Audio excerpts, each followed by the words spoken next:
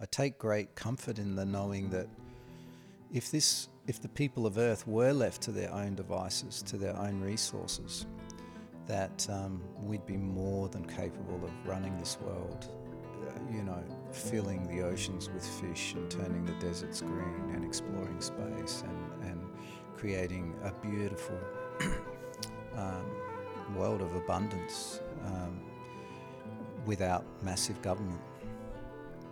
And I think I might have said to you the other day on the phone, I was talking to someone that, I would predict that as this global spiritual awakening progresses, that we will see within a few very short years the shrinking of government by up to 90%.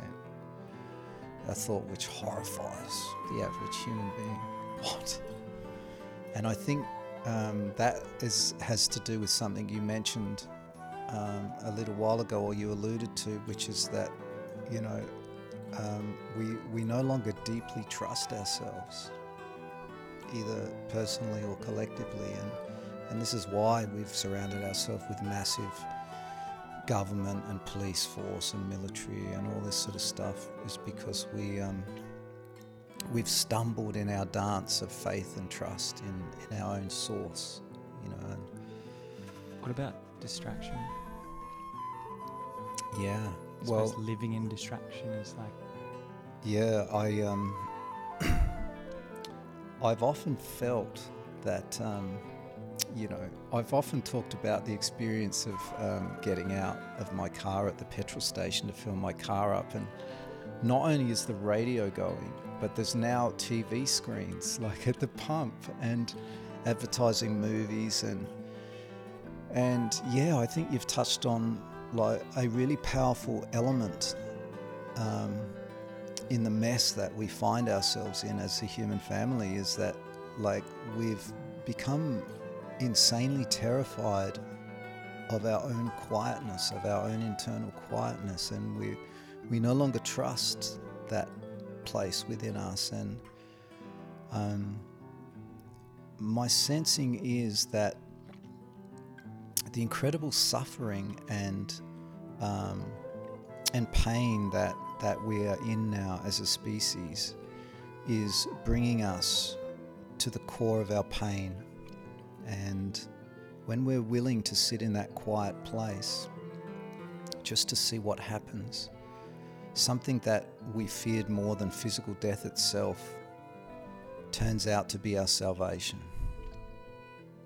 And when we make a commitment to evolve our consciousness and live from that place of quietness as much as possible, we realize that that's all we need, and that all of the issues of life, whether it be physical health, finances, relationships, they all flow from that place of quietness within us out into the world, not the other way around. So our central motivating force in our life changes from being engaged with the practice of manipulating this world of form, so that if I can just get my financial life and my relationships and my health and in order, then finally I can be at peace, finally I can be happy. And the whole of human history has literally been a testament to the fraudulence of that assumption, because look at where we are now. We're dangerously close to making this biosphere uninhabitable by anything other than asphalt. We're dangerously close to, the release of technologies that could wipe out the human race in an afternoon. We're dangerously close to living in a, what could potentially be a technocratic, you've heard the conspiracy theories, one world government type scenario where, a tiny few individuals are living in opulence whilst the rest of us fight for the scraps from the master's table. So I welcome all of these crises, because I see them as a wonderful opportunity for us to finally, once and for all, truly and deeply learn the lessons that history has been offering us. And given the technologies that have been developed now, not a moment too soon. Indeed. Now, Marty, on that note, we're going to start the podcast.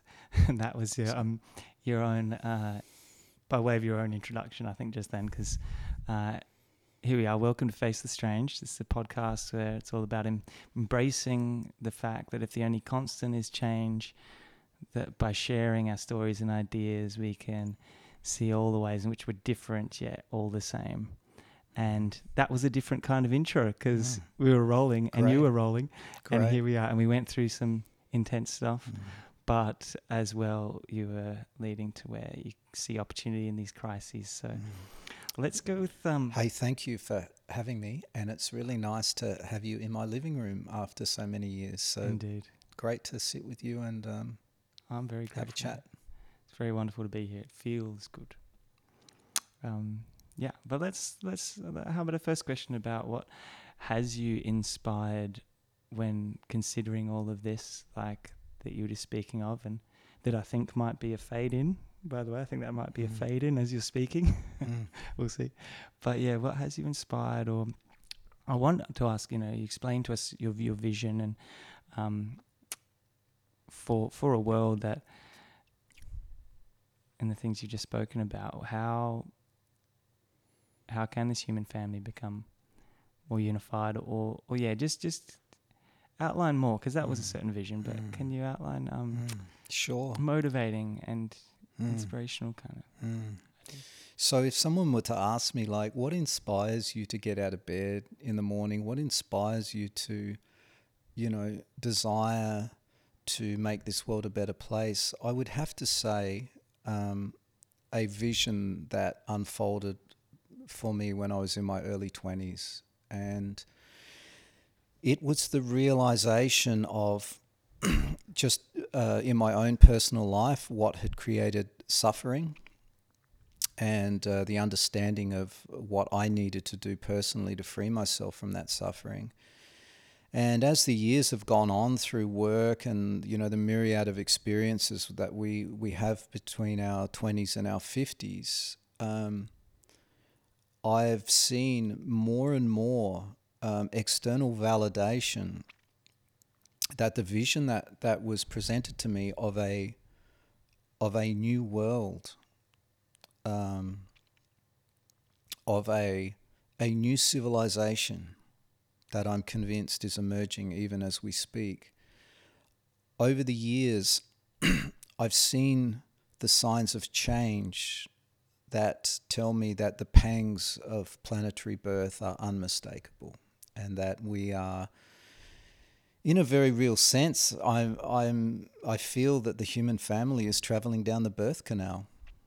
And there's been great thinkers, great philosophers, people like Teilhard de Chardin, Barbara Marx Hubbard, Buckminster Fuller. These people have all been pointing to the idea that the whole of our history has been time spent in the womb, and that as a species we are yet to be born, but we are in process of being born. And so this is what inspires me and helps me to stay positive in times where, let's face it, there's a lot of bad news being broadcast. When I was in my late 20s, I felt impelled to go on a media fast, which ended up lasting 20 years. So for 20 years, I had no television, radio, or newspaper. And I just spent a lot of time sitting in nature and listening. Were you just like free, frolicking, like a wonderful spirit in the... For some of that time I was, but a short way into that 20 years, the inevitable cascading of life's dualistic concerns were upon me. And so I became a father. I became a landowner. And, I had a business. I had a company that I needed to attend to. So I made sure that before I got home from a busy day of work, I would just go and sit quietly in nature for a little while, particularly in the summer months when it was still light when I got home. And so what that taught me was that there is a form of information circulating in nature that's vastly superior to electronic stimulation. And that what is required is simply to access this information is really to, as I said before, to simply dare to bear our own company.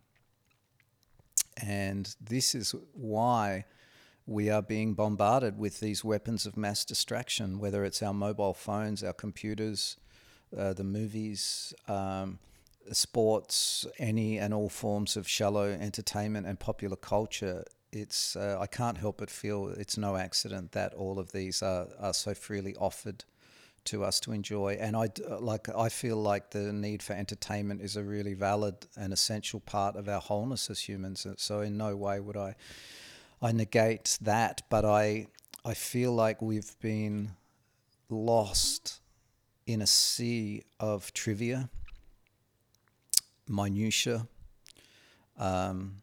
and toxic ideologies, and I'm advocating a return to that which is natural. And I should also mention that a few years ago, the whole way through that 20-year media fast, I was convinced that at a certain point I would re-embrace media, and I have. So Just when you'd finally come up with your perfect Instagram profile to get all of the well, I'm not on social media.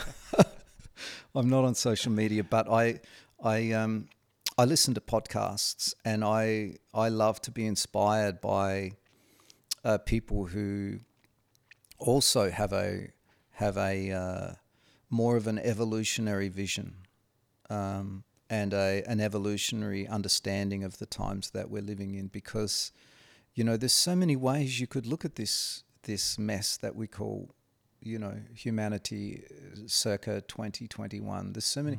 You could describe it in geopolitical terms, the global chess game that is unfolding before us, and you could describe it in cultural terms, the advent of cultural Marxism and gender politics and identity politics and the cancel culture and all that sort of stuff.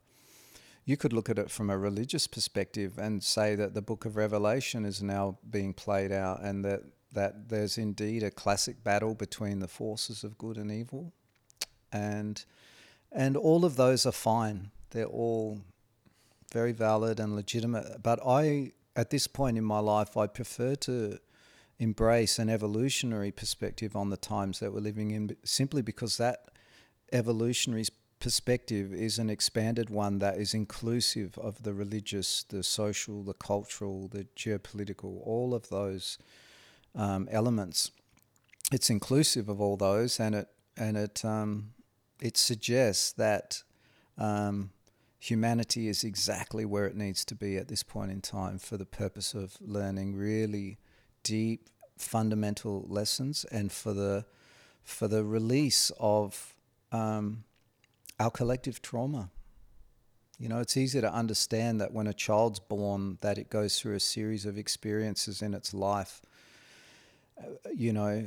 Psychologists are talking about this phenomenon called cellular memory, where the whole genetic history of our ancestry is encoded in our bodies at a cellular level. And so, we understand that on a personal level, yet the same holds true for us in terms of our collective journey. There's been a lot of collective trauma that we've sustained and that we've stashed away in the cells of our body. But whenever we repress an emotional experience, we don't store it in a warehouse.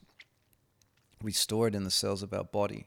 And I see that a lot of you're supposed to be felt again, or at some point, it's just kind of never goes away, and it's kind of rattling around, as we just discussed. 95% of the human mind is subconscious, so it doesn't matter what we tell ourselves in our conscious mind about the nature of reality and my own place in that order.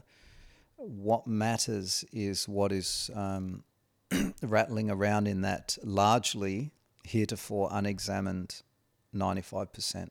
of the iceberg that we haven't quite been ready to consider. So that but does open up, concepts like in the Eastern or Indian, I think, philosophy, like concept of Maya, that veil of illusion that is reality. Would you,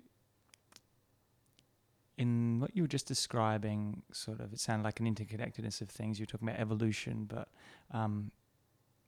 if we use the natural world as a metaphor, can you describe to me your living through a vision like that, like the evolution, and how, what kind of, that state of health or ill health that the planet might be in, but that's taking into account all of these things, all this life, all this humanity going on. It's a rattling journey. Can you explain how the evolutionary idea to you and how it's coming to be reborn? Can you just... Yeah, sure. Well, anyone that's been paying attention will have noticed by now that life moves in cycles. The most obvious is day and night, days, weeks, months, years, minutes, seconds, nanoseconds. And we also see the seasons, with the outbreathing and inbreathing of nature, through the summer and the winter, the spring and the autumn. And so worlds evolve in a similar way.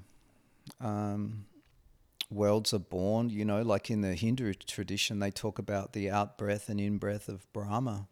They say that when Brahma breathes out, that worlds are formed, and that when Brahma breathes in, that those worlds are returned unto him and become more etherealized or spiritualized. And so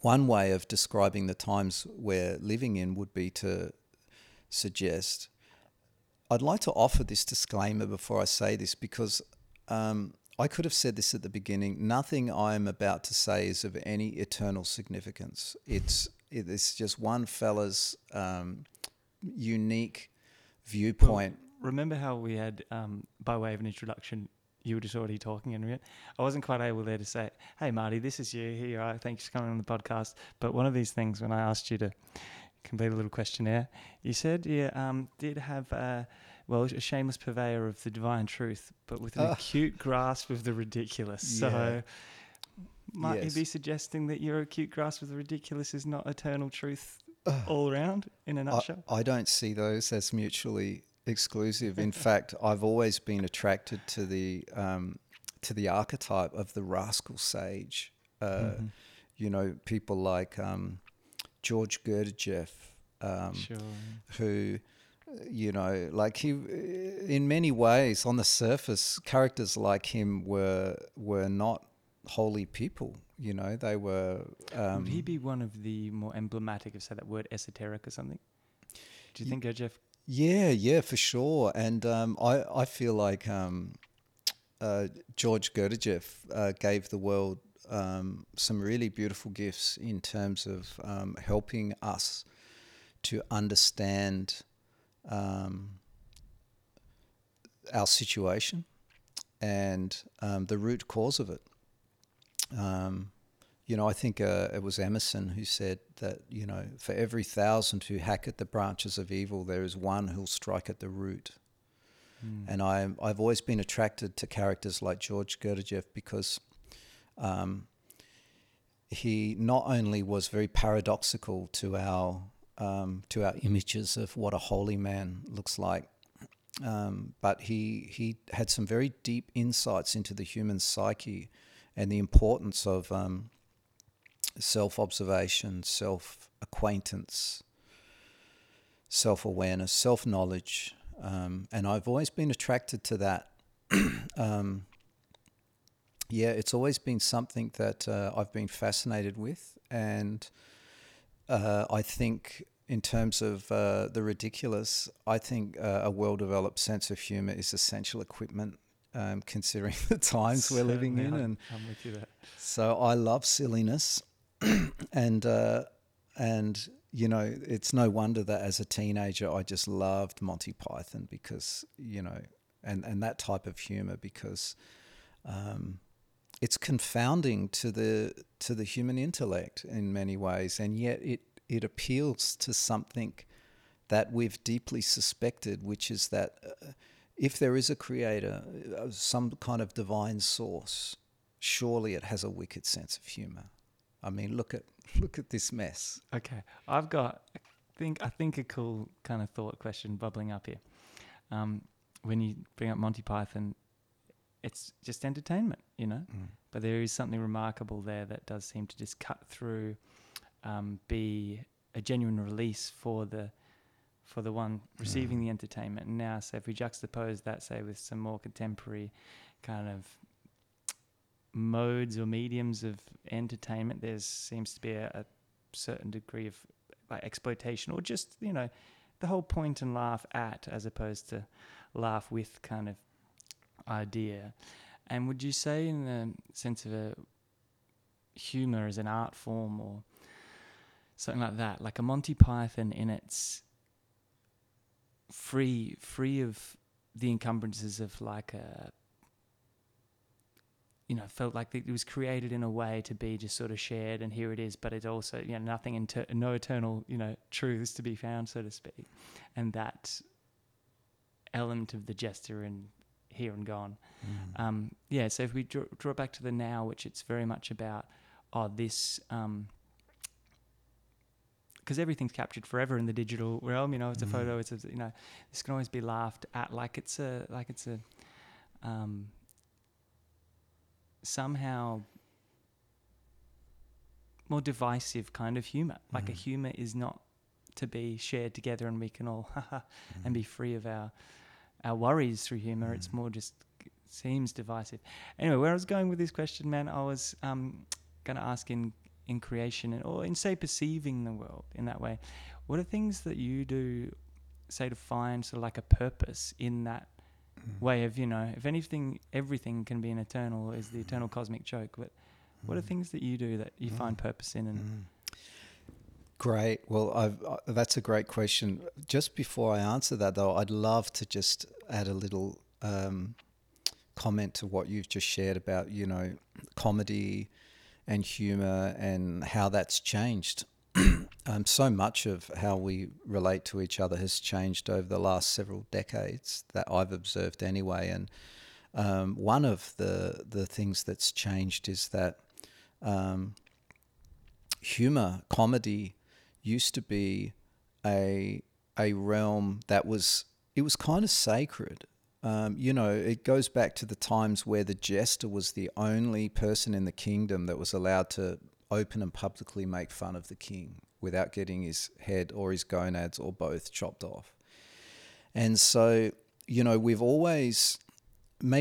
subconsciously protected that arena and kept it safe and free from censorship and free from, you know, any form of punishment, because we've sensed that humor, comedy, the ability to look at ourselves and laugh at our human foibles, you know, our follies, which, let's face it, we all have. We're at the point now where through, you know, the scourge of political correctness and identity politics and all of these, you know... you can't laugh at that. You can't laugh at any fucking thing now. You can't laugh at anything. And everything has to be okayed by this group of, you know, rainbow Nazis. And, you know, so we're at a place now where, like, a lot of... For example, the university circuit in the US, it used to be a place where comedians could ply their trade and they could, like, really connect with the people through their craft. And now none of them will go to universities because so many people are just ready, willing and able to be offended at a moment's notice. And so I see that rather than feeling bad about this, I see that it's right and it's good that we've become such a bunch of pathetic snowflakes because, you know, we always seem... It's a curious habit that humans have.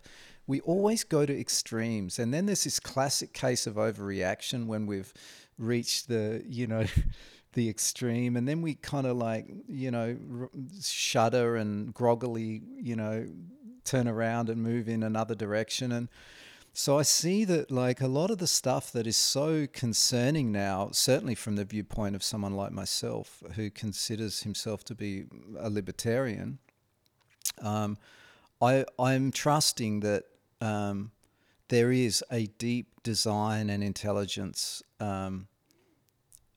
behind all of this, and that intelligence is not external to us, that we've actually set up this whole mess.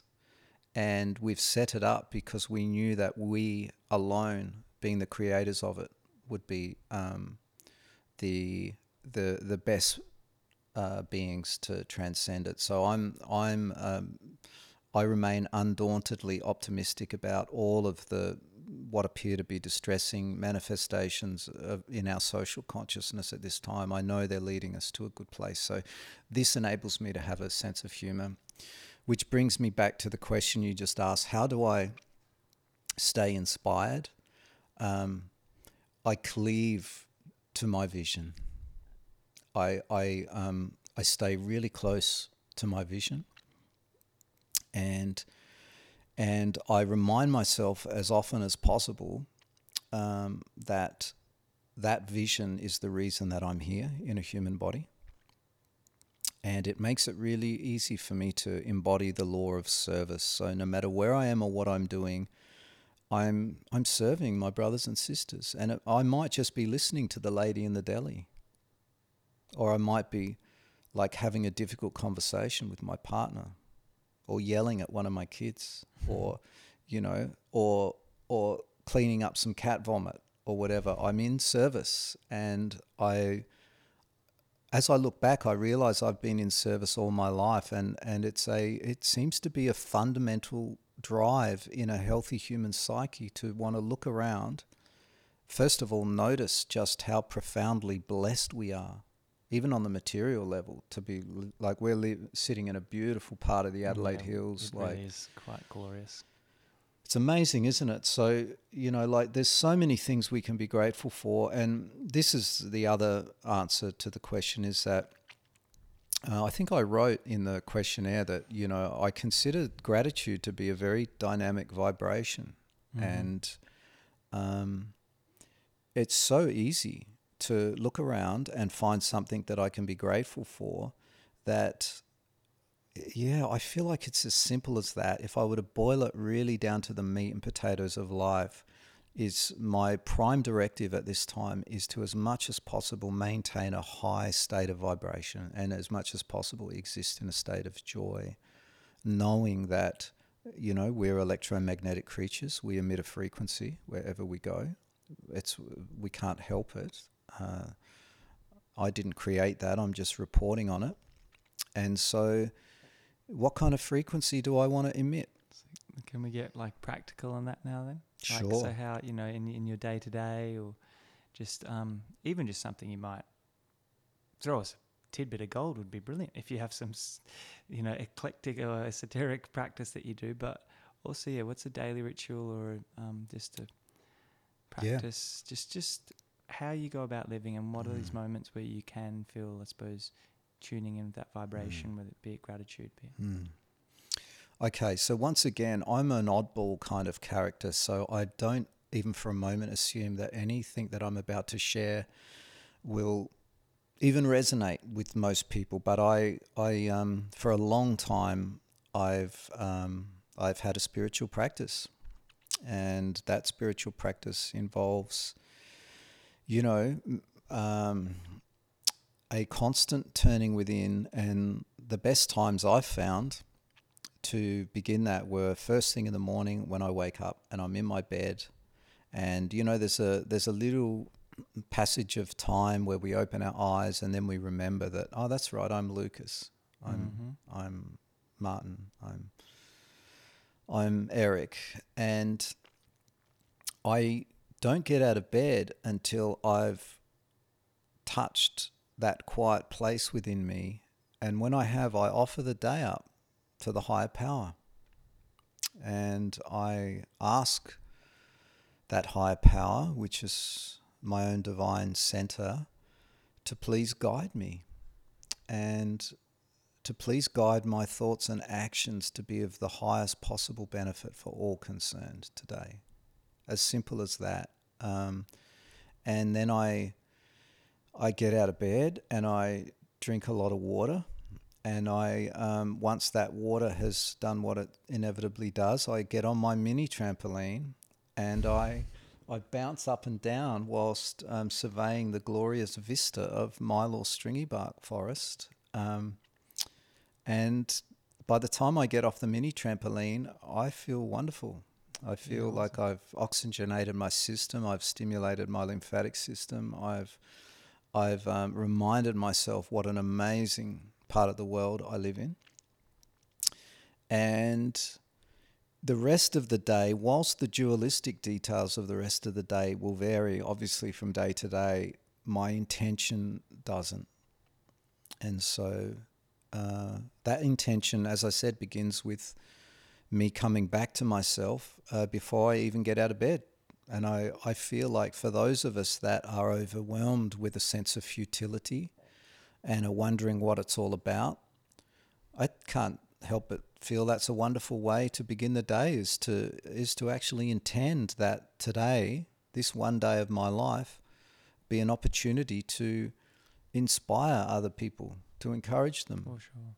to help them feel at ease, to help them feel comfortable in their own skin, just through kindness and an authentic appreciation of their uniqueness as an individual. And so that for me, that's inspiring. It inspires me, and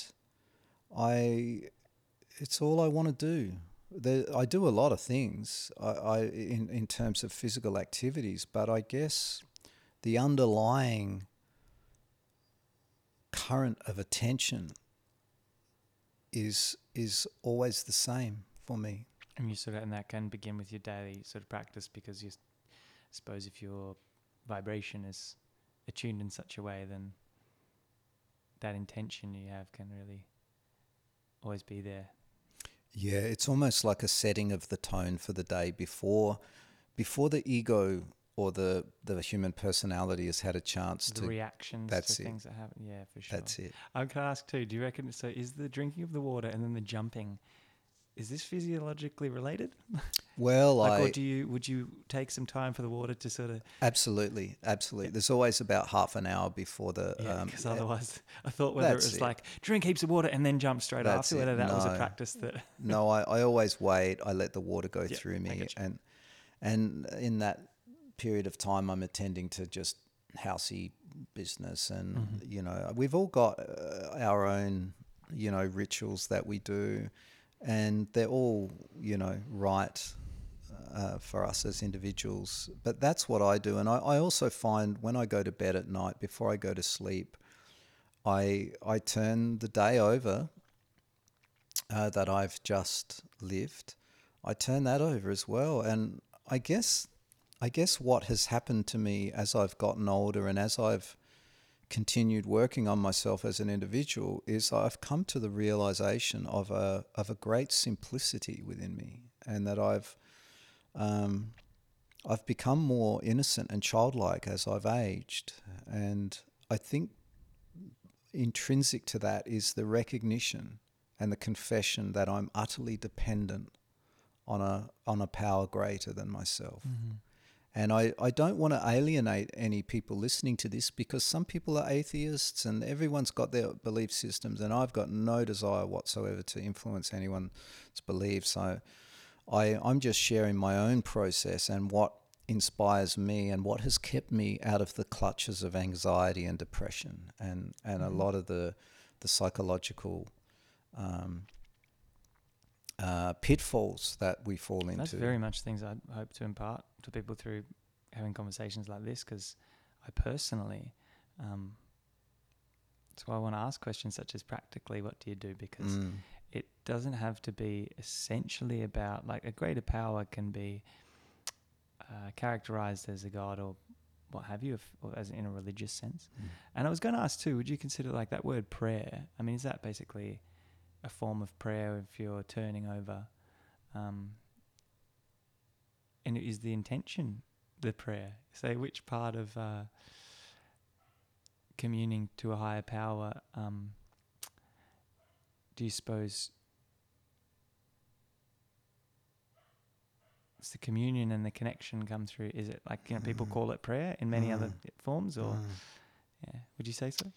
Yeah, I was born into a Catholic family, and so I was introduced to the concept of prayer from a very young age, and so I found that to be not very satisfying. It was almost like the prayer I was taught when I was a boy was like more like an appealing to some kind of Santa Claus God. That, Sure. hey God, I really want that new push bike, and like if I can have that new push bike, I'll be good. I promise I'll be good. And was this an at-night type thing, like the classic scenario, or is that? I think I didn't grow up in any kind of religious household, so I'm just well, wondering what it permeated my whole childhood, because I went to a Catholic school, and I was an altar boy, and so I was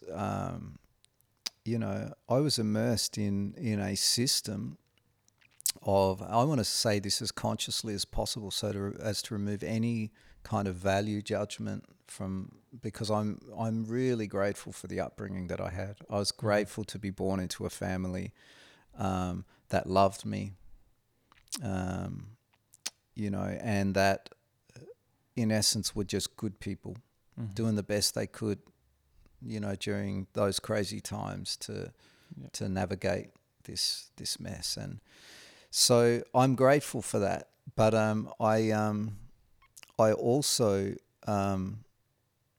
became very disillusioned with prayer as a young man, because I felt like it was the practice of weaklings, and I felt that only someone that had no internal fortitude would supplicate any kind of God or deity.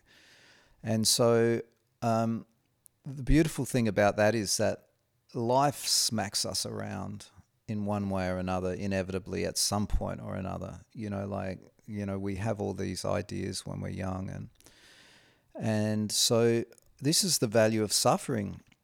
My own experiences of suffering brought me to the place where I was compelled to call upon a higher power.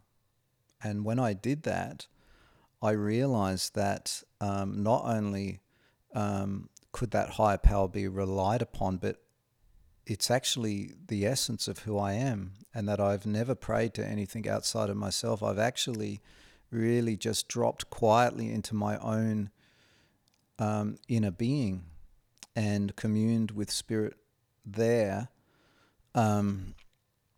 Because, if you want to bring science back into it, physicists now are saying that there's no such thing as an objective reality.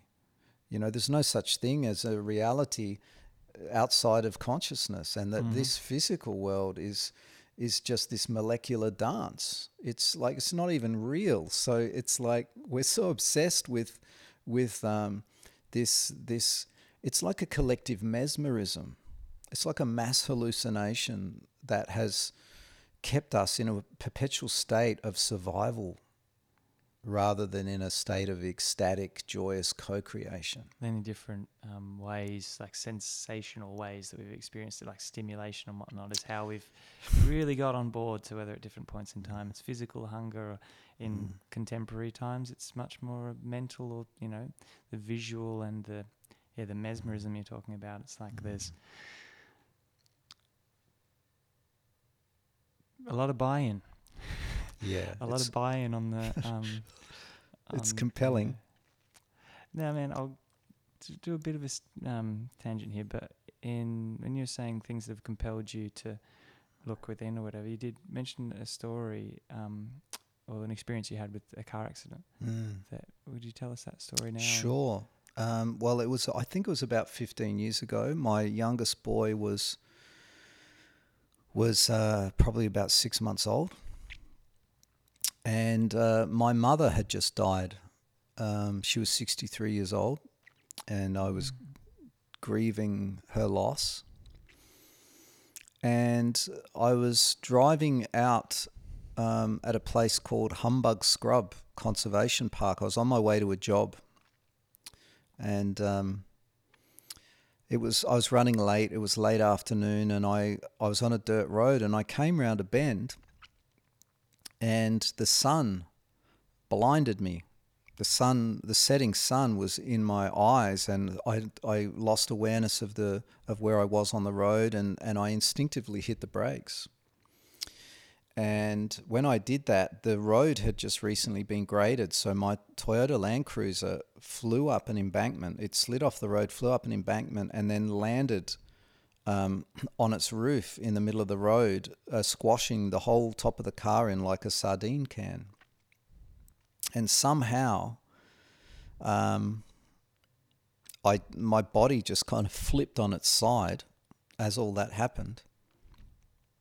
And the first thing I remember was hearing the sound of dripping, which I thought was petrol, but it was actually turned out later to be transmission fluid rather than petrol. But the sound of the dripping made me go into action. So what I did was I laid on my side and I kicked as hard as I could to kick the window of the driver's side out, and I managed to get myself out of the driver's side.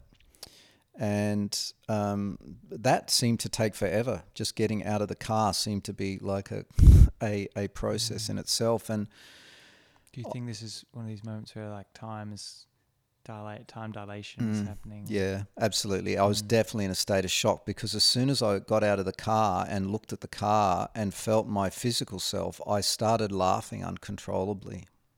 I started laughing, and it took an act of will to stop myself. I felt like I was in shock. I was in shock. But you were in that reality, as far as what we were just describing, as far as the phenomenological. You'd been in an accident, you're like, oh, I'm still alive, I'm going to get myself out. But then you also, I suppose, were overcome with the absurdity of standing there alive, I guess. Yes. But once again, it wasn't that I was finding humor in my situation like I would ordinarily parody anything that I'd seen out in the world. It was a physiological response of shock.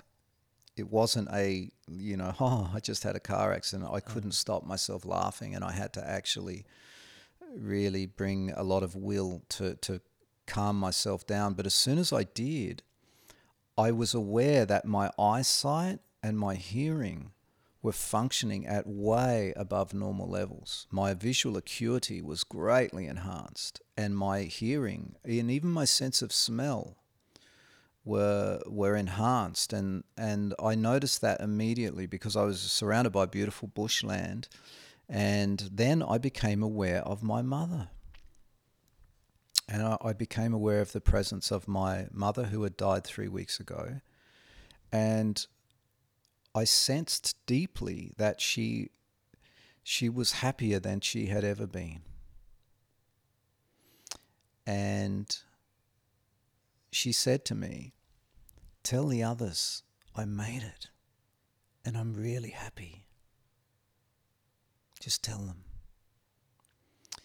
And I was overcome with the joy of knowing that my mother was okay. Wow.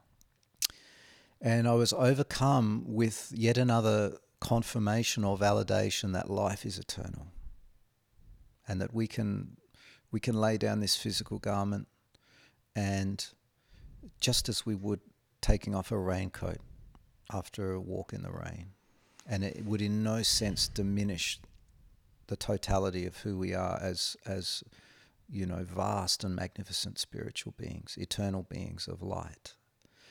So that was a really beautiful, shocking, painful experience for me, but so valuable, because as I wrote in the questionnaire, like that night when I got home, I should add the ambulance driver. It took an hour and a half for the ambulance driver to come.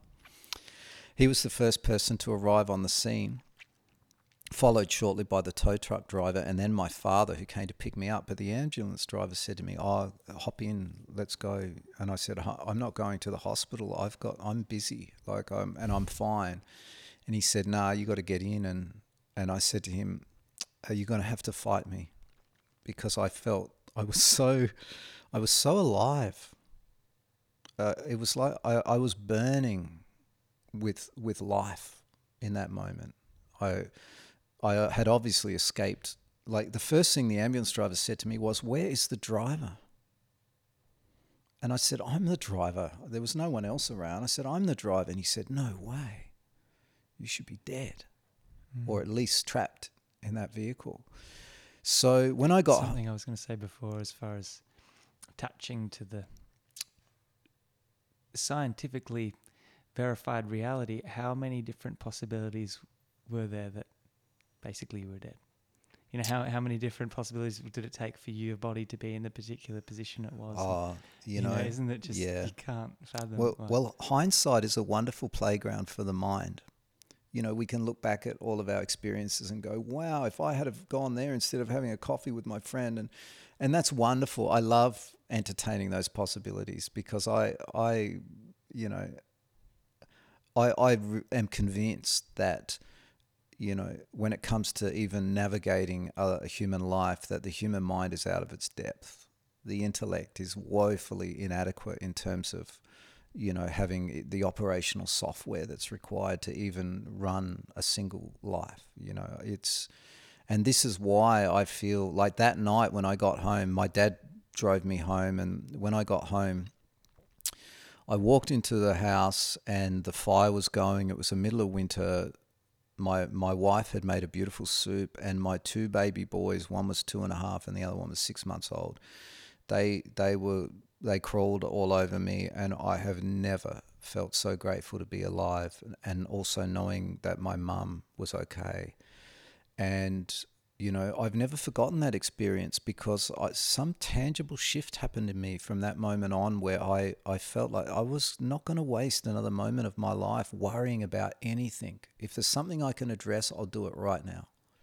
If there's something that's looming in the future, I'm going to focus all of my attention into walking that razor's edge of now, knowing that everything I need to know on a moment-by-moment basis will be revealed to me from within, if I can trust, if I can let that dubious rational thought process come to a place of quietness long enough to tune in to what I would call, if I was a religious person, God's simple truth, which is that we're okay now.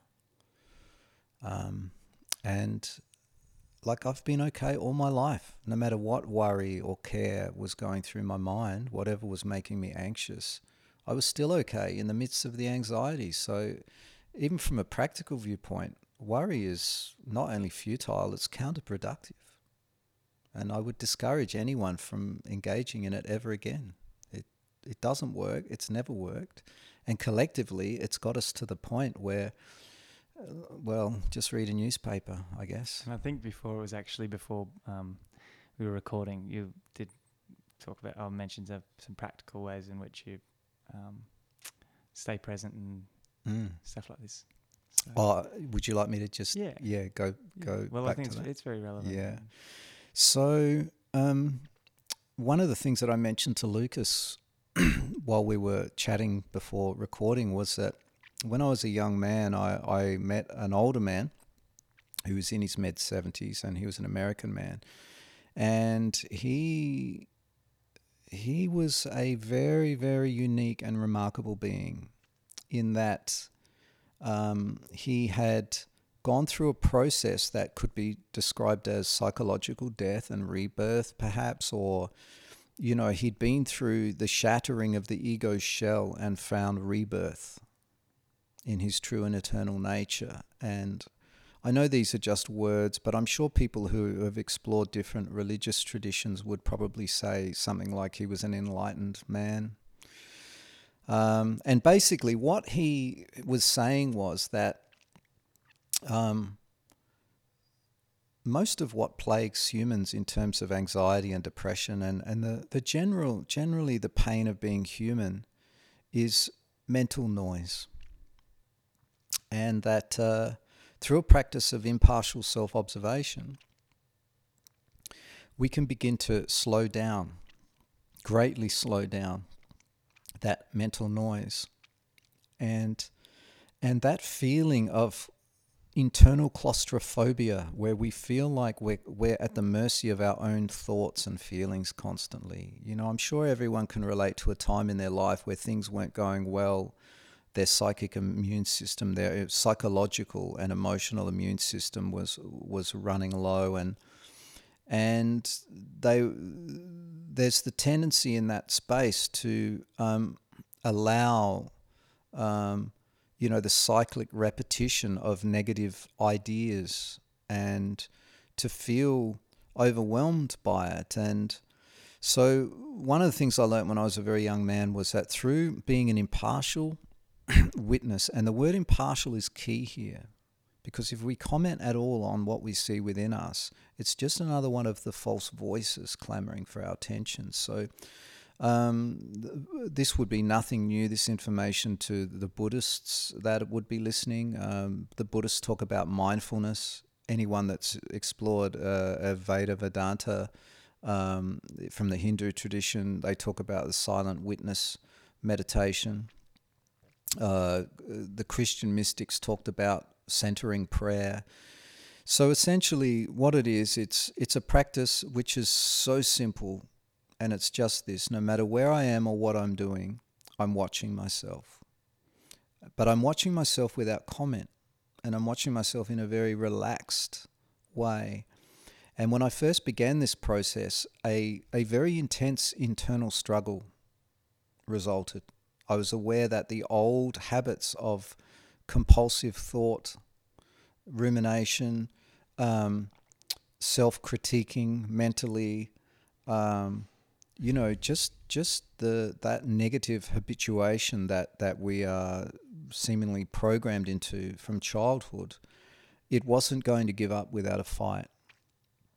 And so the first thing a person notices when they start observing themselves on a moment-by-moment basis is just how bad it is in there. Because we weren't able to see it before. We've now brought light into the darkness of that 95% of the iceberg. So it's natural that, and I remember Vernon used to say, this was the man, Vernon Howard, his name was, in case anyone's interested. He used to say, beware of any teachings or teachers that make you comfortable. When you first begin introducing truth into your internal world, the immediate response is that of discomfort, because those old habits that have kept us miserable, kept us in a perpetual state of self-doubt, they're like hungry children that have been fed for so long that naturally they're not going to go away just because we've said to them, we're doing something different now. So that single technique has been my go-to over and over again. It's the one thing that I've faithfully applied and practiced and actually stayed with throughout my adult life. I've loved music, and I practice and I play music, and I love that. But the practice of simply being with myself on a moment by moment basis has been something that I've never let go of, and I'm grateful to have the opportunity to share that with anyone that will listen, because I feel like it yields more benefits than reading 1,000 spiritual books, attending 1,000 lectures, or sitting at the feet of an enlightened guru, because it leads us to the discovery that light that we're seeking outside of us is the true self of who we are as a human being. And I can't think of any greater achievement or a more nobler life practice than to be with oneself on a moment-by-moment basis. And it's the one thing that I never learnt at school. I learnt all this. I learnt modern European history. I learnt mathematics. Sure. I learnt all sorts of interesting facts. But the single most important life skill, what I consider to be the single most important life skill for anyone seeking to lead a happy and functional life, it's not only ignored, it seems to be tabooed. to even discuss the possibility that we are not the human mind or the human body. We are not this biological spacesuit. It's a temporary convenience for us to express through in these material realms. But that goes into a very deep rabbit hole, which is why, so, and I don't know if we've got the time. In Western societies, you'd say that as far as education, the pendulum swung maybe from religion to then, now far to science. And perhaps somewhere in between is ideas you're talking about, which is basically, a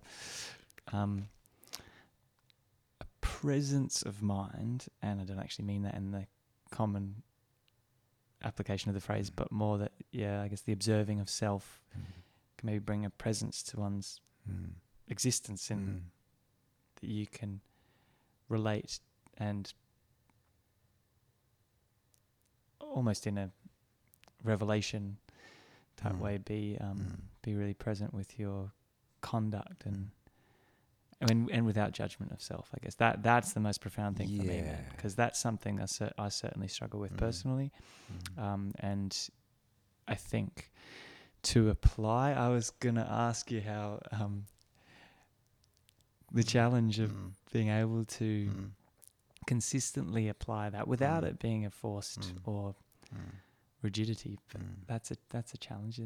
Any tips there? Yeah, for sure. And I loved what you just touched on then about how we relate to ourselves, because this process of self-acquaintance, of self-witnessing, leads us to the inevitable realization that we are not who we previously imagined ourselves to be. And when that realization dawns on the horizon of a conscious human being, it is the most liberating gift that life could ever offer us, because all of our problems of a personal nature, I remember we were talking about Darpan earlier. Hey, Darpan, if you ever hear this, I love you, brother. Darpan. I'll get him on, don't you worry. Great. He'd be great. Darpan once said to me, 99% of problems of a personal nature are rooted in a lack of self-love.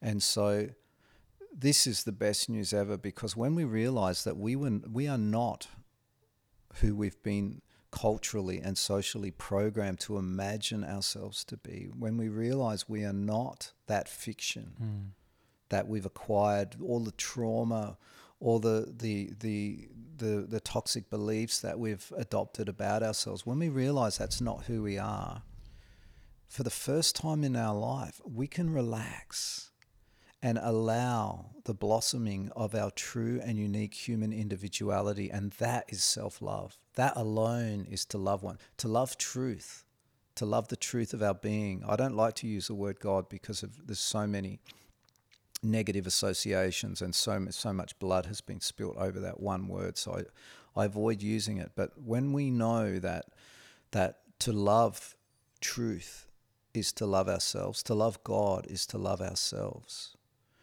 we are free for the first time in our lives. We can love other people. We can love other humans truly from that place, because other people no longer, they cease to be our need fulfillment machines. We become an instrument of love rather than a seeker of it. And all of the seeking of love, the seeking of connection that we've so relentlessly pursued, has been provably an exercise in futility. We've never gotten any closer to love through our anxious striving. Can I ask, when you're referring to loving yourself, you were meaning that without the entire narrative of your life and your the things that have happened to you, or that mental construct. That's what you were sort of meaning, yeah? Well, what I'm meaning is that self-love is not an emotional state. Yeah. It's an activity in consciousness. Yeah. It's a state of consciousness where we know ourselves to be a projection of eternal consciousness, not as a concept, but as a living, breathing, organic reality that reveals itself on a moment-by-moment basis, expressing itself through this unique human life. And the truth is, I think there's an artist called Jewel, and she wrote a song, and I think that was called God's Hands. And in it, she said, if I could tell the world just one thing, it would be that we're all okay. And not to worry, because worry is wasteful and useless in times like these. So even from a very practical viewpoint, this new consciousness that I'm pointing towards, I'm just the pizza delivery guy. This is happening whether I talk about it or not. I'm just being charged with the task of articulating a happening thing. It is happening. A new consciousness is emerging on this planet because it's time. Evolutionary wheels have turned sufficiently. We are now ready, spiritually grown up enough as a species to accept our power and to be able to utilize the technologies that go hand in hand with being a conscious child of God in a way that lends itself to ecstatic co-creation rather than the endless destruction that our technologies have brought us so far.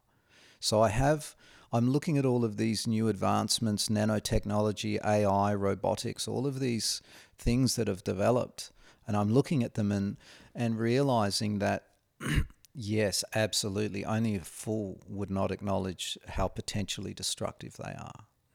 But in the hands of, people have used the analogy of a hammer. You can build a beautiful house with it, or you can hit someone over the head with it, And so if we put first things first, if we really place what is true and eternally valuable over the short-term comfort of, that these devices can offer us, and what a separating influence they are. If we can begin to develop, I think it was Einstein said, it's become appallingly apparent that our technology has surpassed our humanity. It doesn't take much of a collective perceptual shift to reverse that and understand that because of our spiritual evolution over these millennia, we now have access to these technologies. How we're going to use them remains to be seen. But I'm putting my money on the force of evolution, and I'm trusting that all of this incredible technology that we now have access to has emerged because we are ready. We are finally ready to responsibly steward these technologies. Otherwise, we'd still be clinking rocks together. Now, I'm feeling a really smooth segue happening right now, man, because I do want to speak about your music. And so you actually have a new album. Yeah, there's an album that hasn't officially been released. It's ready to go. I have the physical CDs. Yeah. And I've had a listen, so... you've had a listen? I said I've had a listen, so I'm already there. Great. I'm already up with it. Great. Well, no spoilers. But this is Inshallah. Yeah, it's called Inshallah. Yeah, and it's a 3-piece world fusion instrumental trio, and we've been playing together for, I don't know, I think maybe 6 years, and we've produced 2 CDs, and the latest one, which I'm really happy with, was meant to be launched on the 26th of June, but 2 of our band were unwell at the time, and so we thought it prudent to postpone it till springtime. So we'll be doing that sometime in spring. And is it Chrysalis? Chrysalis is the name of it. Yeah, beautiful. And that's something that gives me a lot of joy, and I love what happens at the performances. I really, it's another opportunity to just add beauty and joy and to serve people through music. And I love the idea of it being instrumental. I love songs. I've always loved songs, but I at this moment I feel very drawn to instrumental pieces because they have a habit of bypassing the suspicious human intellect. You know, they I can. guess the attachment to, say, concepts, like if a lyric has, a particular way it affects someone, then they can become attached to that. So, yeah. Can you just describe even though, look, I think I might try and blend in. I haven't put too much music on the podcast yet, but I think I might blend a bit of Inshallah in so that people can hear a little bit. But can you describe the instrumentation for us? And, Yeah, sure. Who's playing what? And so there's three of us, and between the three of us, we play some easily recognizable instruments such as acoustic classical guitar and silver flute, and your hand drums like the clay pot drum, which in India is called a ghatam, or in Africa it's called an udu. The Arabic drum, the darambuka, jaw harp, bamboo flutes, shakuhachi, didgeridoo, handpan. That's the more melodic. Yeah, the handpan is it's a drum, but it's a melodic drum. It's a bit like an inverted kettle drum.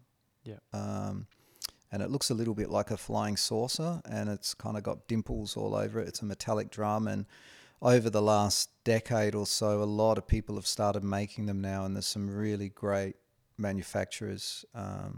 Their tone has that bell-like quality almost. Yeah. Of that's for, say, a meditation or that kind of atmosphere is beautiful. Yeah, and they can be played quite energetically as well. And so we've embraced, we've drawn upon the different musical traditions of the world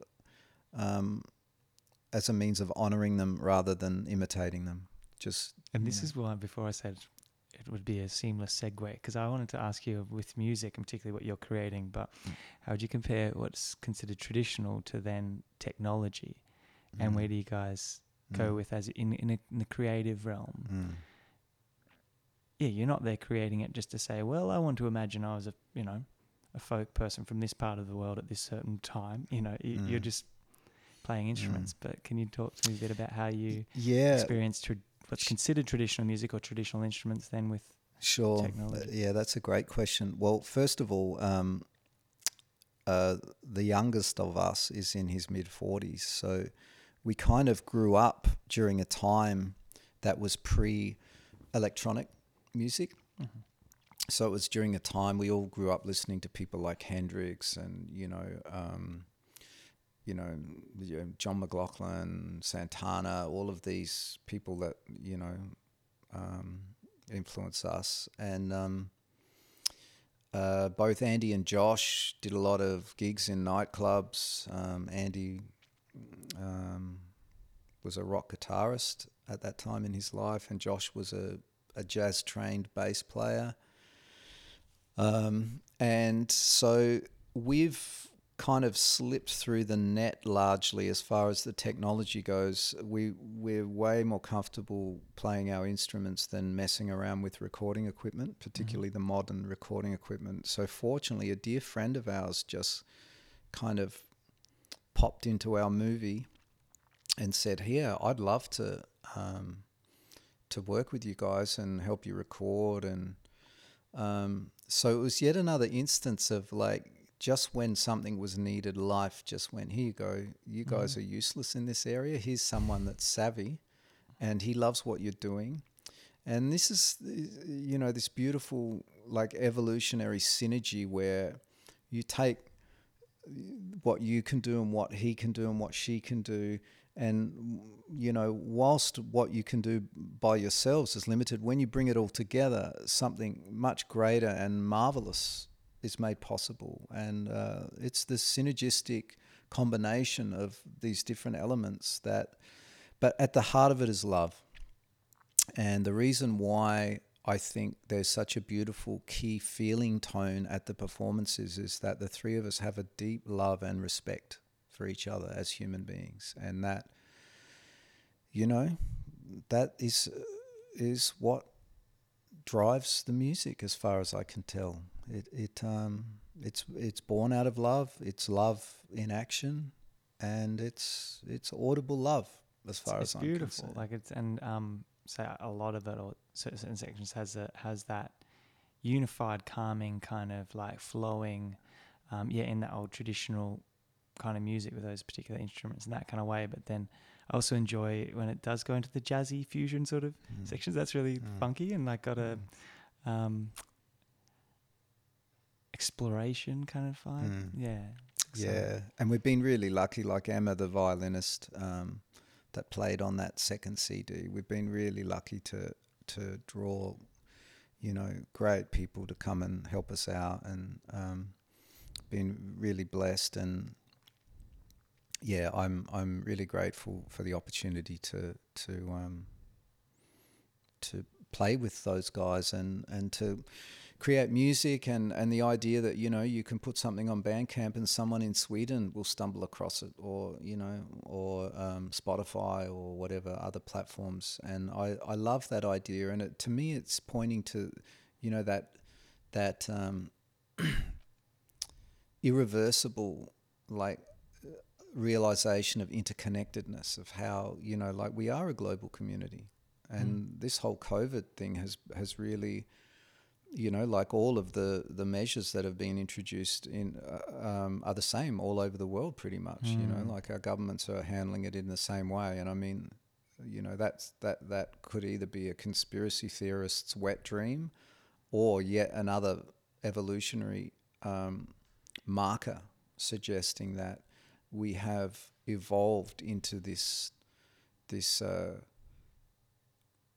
understanding of the singularity of human consciousness. Sure. Our differences and our samenesses are all actually quite there to behold. Yeah, or same but different. Yeah, totally. Just back to music quickly, because I was going to say, belying your awesome old schoolness by continually saying CD, which it's cool that they exist and people should try and buy one, the physical copy from you.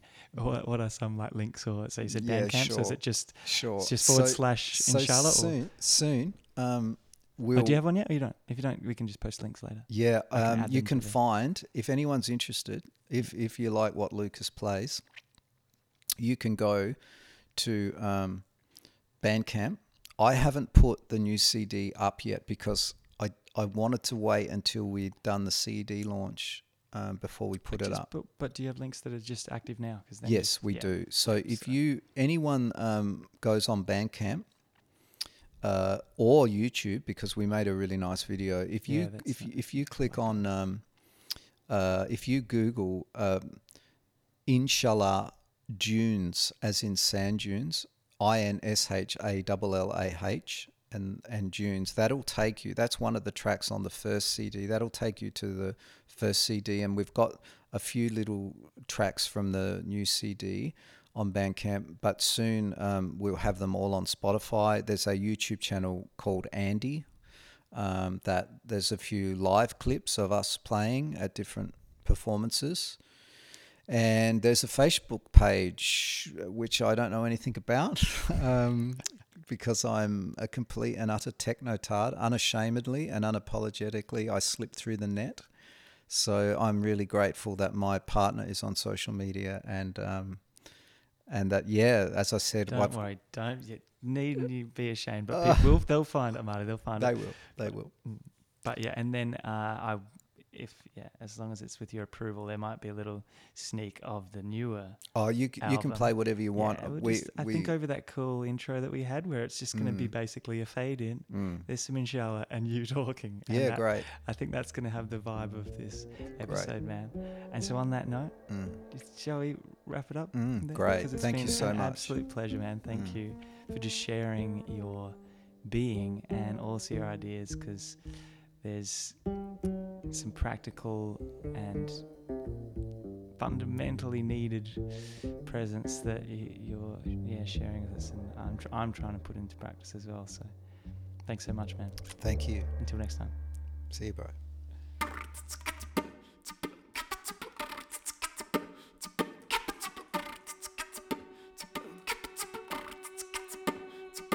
Dog.